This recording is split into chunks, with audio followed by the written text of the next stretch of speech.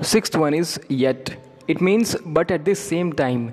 For example, હા, yet મતલબ શું કે જ્યારે તમે યટનો યુઝ કરો છો મતલબ એના એ જ ટાઈમ પર, એનો મિનિંગ થાય કે એના એ જ સમય પ્રત્યે અથવા એના એ જ સમય પર અથવા એના એ જ ટાઈમમાં.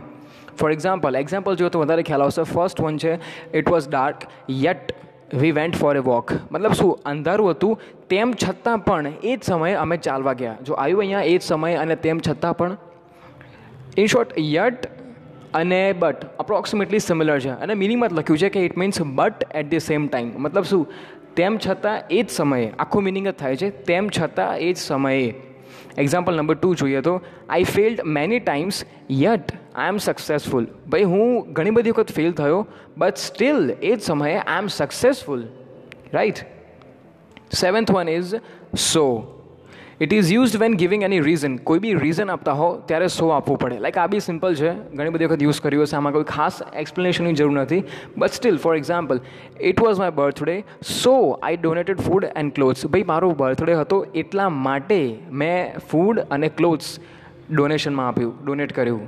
જો અહીંયા બી એક રીઝન બતાવે છે કે બર્થડે હતો એટલા માટે ડોનેટ કર્યું. તો કેમ કર્યું?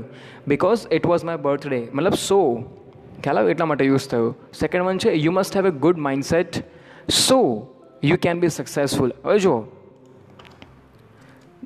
તારી પાસે લાઈક માઇન્ડસેટ કેમ હોવું જોઈએ so you can be successful. અહીંયા રીઝન બતાવે છે કે just because you want to successful you must have good mindset. Right. અહીંયા બી એક રીઝન બતાવે છે કે ભાઈ સક્સેસફુલ થવું હોય તો લાઈક એ રીઝન માટે ગુડ માઇન્ડસેટ હોવું જોઈએ. રાઈટ.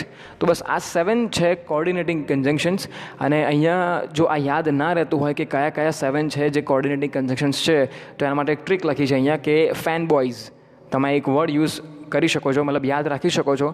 ફેન બોયઝ, જેનો એફ છે ફોર માટે, એ છે એન્ડ, એન છે નોર, બી છે બટ, ઓ છે ઓર, વાય છે યેટ અને એસ છે સો. બધાના ફર્સ્ટ લેટર અગર કમ્બાઈન કરીએ તો થાય છે FANBOYS. Means you can easily remember this coordinating conjunctions. Right. Simple છે, કશું ખાસ છે નહીં આની અંદર, તમે લોકો યુઝ કરે જ હશે આ.